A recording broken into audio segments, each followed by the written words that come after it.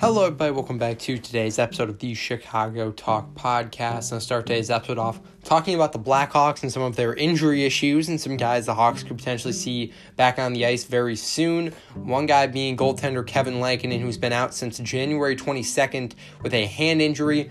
He suffered that hand injury in a loss to the Minnesota Wild on that day where he made 40 out of 44 saves, so he should be a nice addition to the Hawks. Should take a lot of pressure off the shoulders of Marc-Andre Fleury. Lankinen has a 889 save percentage and a 341 goals against average in his 5 appearances with Chicago since December 1st. He went 0-2-2 in those games. So, he hadn't really been playing great, but I still think he's a solid backup goaltender for the Hawks here. So, should be nice getting him back, take a lot of pressure off the shoulders of Fleury. He's expected to be back on Sunday afternoon in their game against the St. Louis Blues. And then Tyler Johnson is also on track for return. Derek King did talk about it a little bit, and he did say there's a very good chance we're going to see him return very soon. Not this weekend, but very soon. He had been skating a little bit more with the team, so that's a good sign for the Hawks. He's been out since October 30th with a neck injury, which required surgery. And we did recently see Jack Eichel return about a week ago, so also a very good sign for Johnson as well in that situation. He's been very good in his return as well, so hopefully Tyler Johnson will be back to 100% once he returns. And then Jonathan Toews, no real news on him. We did see him finally getting back into team practices, but with his concussion, you sort of have to ease him into it. You can't really rush him into a game experience again. Hawks will be off until Friday against the Devils when they play them on home ice at the United Center. But I want to talk more about a potential Brandon Hagel trade and some potential packages the Hawks could get in return if they were to trade Hagel. So the first package I want to talk about would be a trade with the New York Rangers, where the Rangers would get Brandon Hagel and the Hawks would receive the Rangers 2022 first round pick and defenseman Matthew Robinson. So Robinson, playing in the AHL this season through 41 games, has 1 goal and 8 assists. He has very quick hands. He's very smart with the puck as well, so very good hockey IQ. He's also a big guy, so he's a tough guy to strip the puck from. He also plays a very physical game, so I think he'd be a nice option for the Hawks here if they were to potentially go out and try and grab him.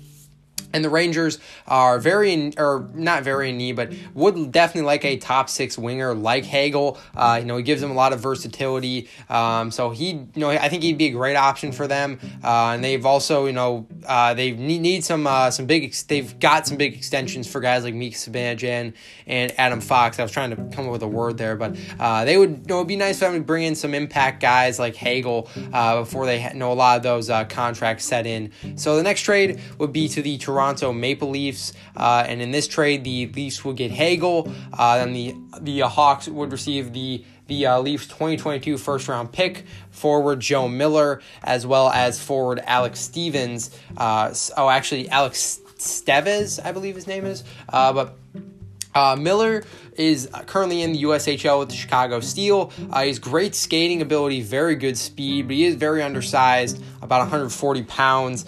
He's a good scoring threat, though, especially at his size. His shot is very lethal, which isn't something you see really, a lot of times with guys that size, unless you're Patrick Kane. So that's a good sign there for him. He could definitely improve in the defensive zone as well, but that's sort of a nitpick, and he'll definitely do it once he gets a little bit bigger, once he starts playing at a higher level. So through 42 games right now with the Steel, he has 22 goals and 41 points in that explosive offense. And then Steves, he's currently in the AHL with the Leafs right now. He has, in 29 games, 14 goals and 13 assists. He has great ability.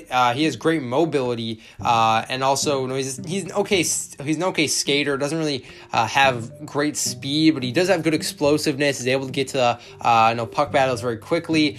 He's also very active in the defensive zone. Very good defensive mind. So I'd also think he'd be a great option for the Hawks there.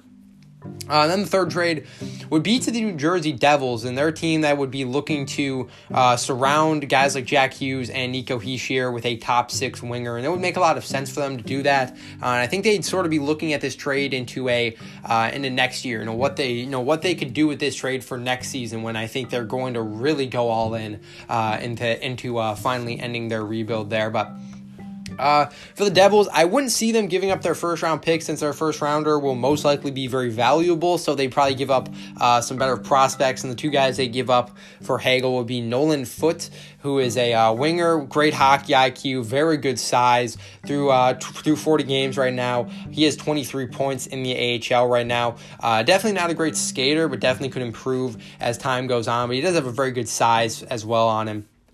Then the next guy would be Arseny Griciuk. He's currently in the KHL right now.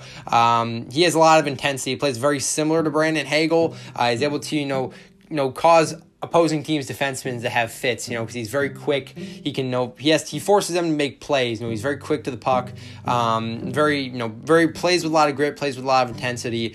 Through 39 games right now in the KHL, he has 16 goals and 12 assists. And then the other thing the Hawks would grab in this trade would be a 2022 second-round pick. So a lot of value there, I feel like. I think in particular Nolan Foote and that second-round pick would be great additions for the Hawks. So I feel like Foote, could come in immediately, split time in Rockford, but I feel like he'd be a great option for the Hawks going into the future here. And I also want to talk about some other Hawks news. Judar Kara is having season-ending back surgery, or had season-ending back surgery, which will keep him out for 10 to 12 weeks, which is basically going to end his season right now. So, unfortunately, Kara most likely played his final game with the Hawks because he was on a 2-year deal actually. But it would be it would be pretty simple for the Hawks to buy that contract out. So, I wouldn't be shocked at all to see them buy him out, but still sucks to see Judar Kara gone for the year.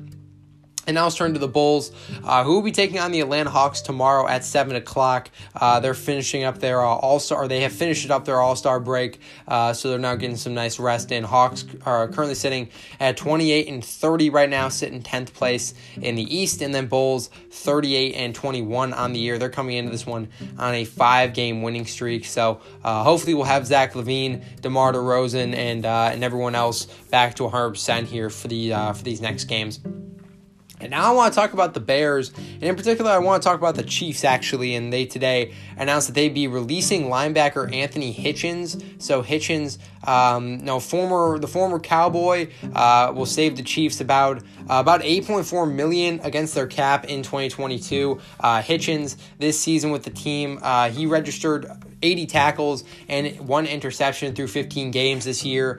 And then before that, he had a career best 135 tackles in 2018 in his first season with the Chiefs. So he's done a very good job. He's been I think a surprise cap casualty for this Chiefs team. I wasn't really expecting to see him go, but now it's I think should bring up the question of should the Bears go after him very heavily? And I think this is a pretty clear answer, and it's got to be a yes. Now they do have some good replacements at linebacker, in particular Roquan Smith and Alec Ogletree. Both were big parts of this defense this season. I could definitely see, or Roquan will clearly be back, and Ogletree, I could definitely see them bringing him back as well. But Hitchens would be a great option to replace Danny Trevathan.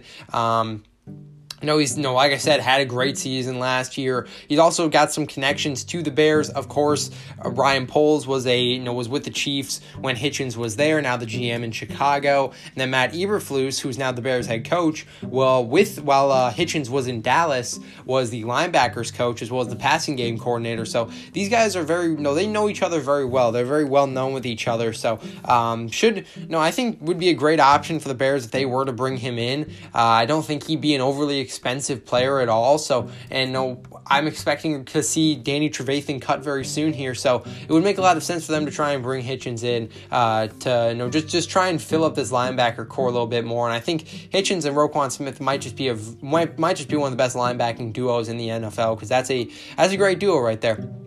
But that is going to do it for today's episode of the podcast. Thank you guys for tuning in, and I will see you guys tomorrow.